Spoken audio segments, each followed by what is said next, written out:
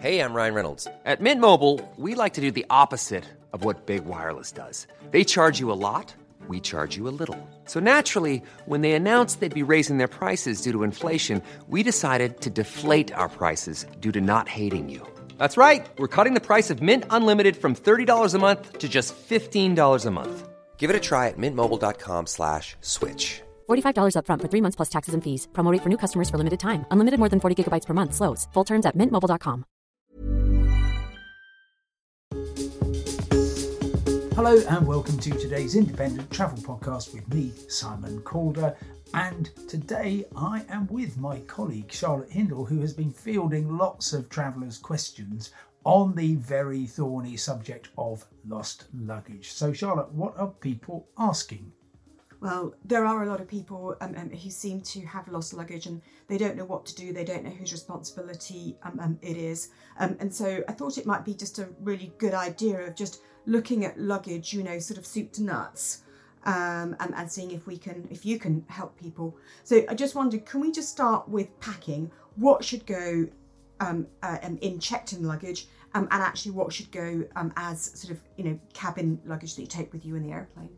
Okay, well, the ideal luggage to check in is none at all. You have to assume that anything you do check in, you will never see again. And overwhelming odds are that you will, but as long as you have that in mind, then you will not pack anything in it that you cannot afford to lose. The other great way to avoid losing luggage or reduce very significantly the risks is by not transferring, just doing a point-to-point flight, because it tends to be at the big hub airports where things go missing. So in terms of things that you might put in your cabin luggage, obviously, you know, medication, anything of value.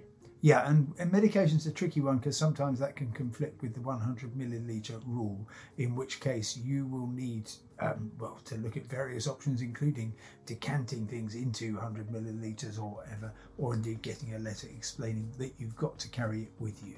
Okay, and then luggage. Sometimes luggage all looks the same, but then also sometimes you get these, you know, brightly coloured cases, or you get covers for cases. In your opinion, is it good to have some identifiable luggage that you are going to check in? Sure, yes, and a very simple thing is just a swathe of brightly coloured cloth that you attach to the handle, and that will simply signify to somebody who might absent-mindedly be picking up a case because they've got an almost identical case, that will remind them that it isn't theirs. So that's a useful thing. And in terms of tags, you have to assume that every single external luggage tag is going to be torn off your bag, and so therefore baggage handlers tell me the most useful thing you can do inside is have inside the bag, have stuck there your name and email address and phone number, and that should be quite sufficient. If everything else gets ripped off, then they can just look inside and hopefully return it to you. Okay, so can I just step back a little bit there? When I was asking about the luggage that might be sort of, you know, colourful or different, you were assuming that someone else was going to take your luggage off the carousel, weren't you? And take it home. But actually, I'm looking at luggage that just isn't loaded from your airport of departure.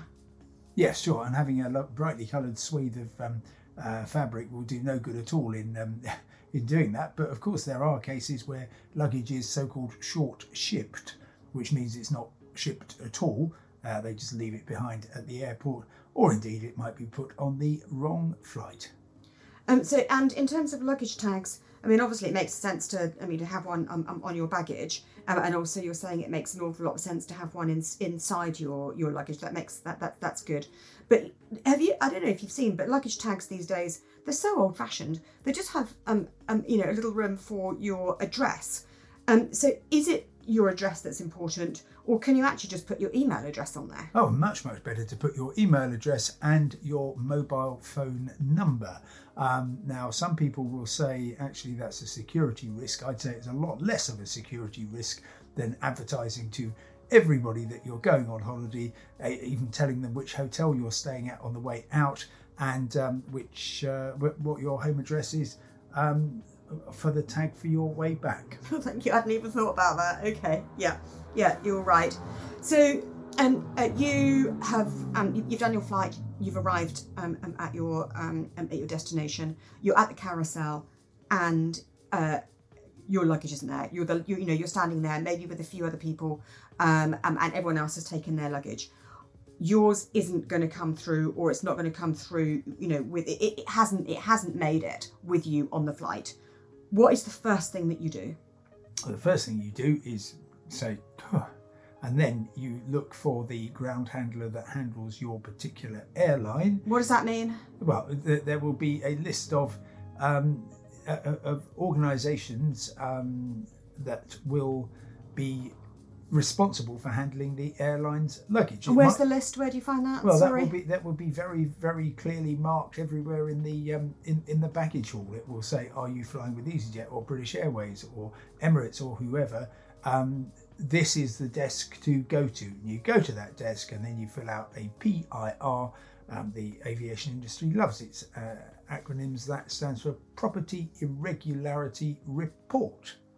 And by the way, at this stage, if you have lost your boarding pass on which they stuck the baggage tag, you will be slightly concerned at this stage, because of course that is effectively your receipt proving that you checked something in.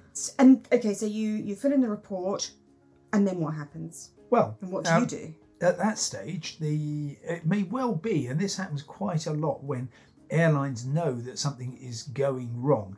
And it might be that, this has happened recently actually on Air New Zealand, going from New York to Auckland. They know that they're going to have to leave some bags behind because the aircraft will be too heavy otherwise. So they will kind of tell you when you get to Auckland that that's what's happened and what they propose to do about it. Otherwise, well, they'll just say, okay, well, it's in the system. We'll let you know when we find it.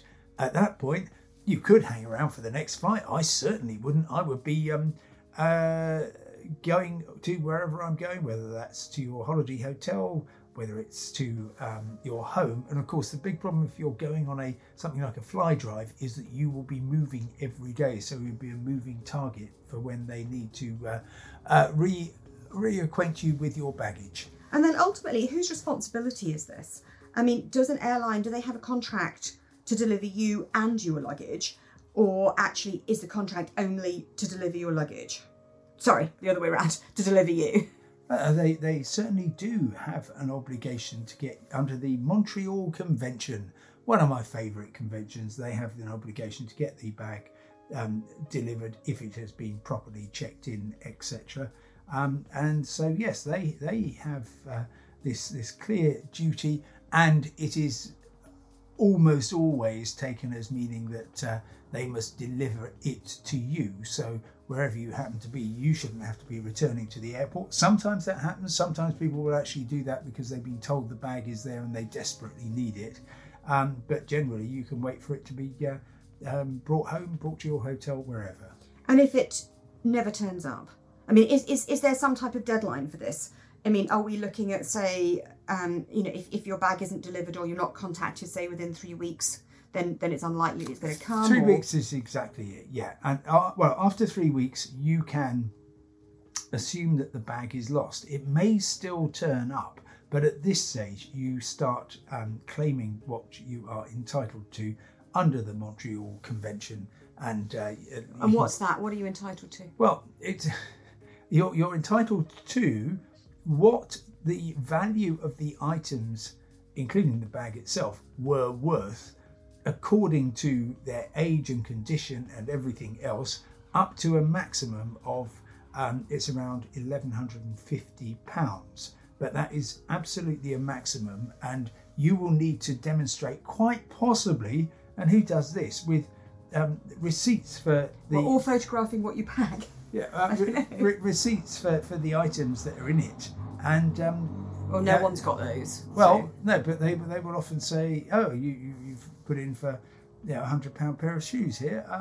How do we know that's true?" And they will also look at the receipt if you have got it and say, hang on, you bought this 3 years ago, and obviously they're not worth £100 anymore. So the conversation can easily go like that. If you've got more stuff that is not covered by the airline, then you can go to your travel insurer. But sorry, so what do you mean? So first of all, we're making a claim to the airline. Yeah, right? absolutely, okay, to the airline. Fine. Or to the ground handler. Who? The ground handler or the airline? Well, it will be legally the claim is with the airline, even though the ground handler was kind of responsible for losing your stuff. Okay. And that's all airlines have a fairly straightforward process for registering those claims. And then, so you make your claim. But then also you're talking about travel insurance. How does that would typically only be if you had some really monumentally valuable stuff. I mean, maybe specialist sporting equipment that took you well over the £1,100 mark. But again, your travel insurer may pick up the cost of the difference between your Montreal Convention rights and what it was actually worth. But again, they're going to want to see quite a lot of receipt stuff. And then I guess finally, what happens to the luggage that never gets claimed, never gets reunited? There must be lots of bags with lots of things inside them, which in every part of the world. Well, let me direct you to the Unclaimed Baggage Centre in Scottsboro, Alabama. Absolutely fascinating place. Now, a lot of bags will eventually be returned to their owner, having been on a bit of a world tour themselves, and that may well take over 3 weeks. Some bags are actually simply stolen, whether that's from people with on the inside, or just somebody picking up a bag, a opportunistic thief thinking, oh, that Louis Vuitton luggage on carousel number 4 looks interesting, I'm going to pick that up and leg it, and if caught, I'll just say, oh, sorry, mine is exactly the same, picked it up by mistake. So there's a bit of that. But if all the tags have been ripped off, if there is no proof, if you haven't put your name and address inside, then ultimately the airline has to do something with that. They've had to pay compensation to the owner, ultimately, and they will quite often send it to unclaimed baggage, and they will look at it, take out any really valuable stuff, sell that separately, but then just it goes on the shelves. On the shelves? What do you mean on the shelves? Well, it goes on the shelves of a really interesting department store in rural Alabama. It's a fascinating place. Coach tours go there. If you happen to be in the southern United States, I would absolutely recommend it as an unusual tourist attraction. But that's what happens to it. Well, there have been auctions here in London as well. I bought a case for I think about £10 or £11 from an auction in South London that was belonging to somebody who flew, this was a long time ago, on British Midland. Never found out who they were, but I'm still using some of their gear, thank you. Oh, gosh. Okay. Thank you. Well, thank you very much indeed, Charlotte, and I hope that has helped to increase your understanding of the whole messy business of lost luggage. And, well, yes, back to my original point, if you possibly can, take cabin baggage only. Thanks very much for listening. Goodbye.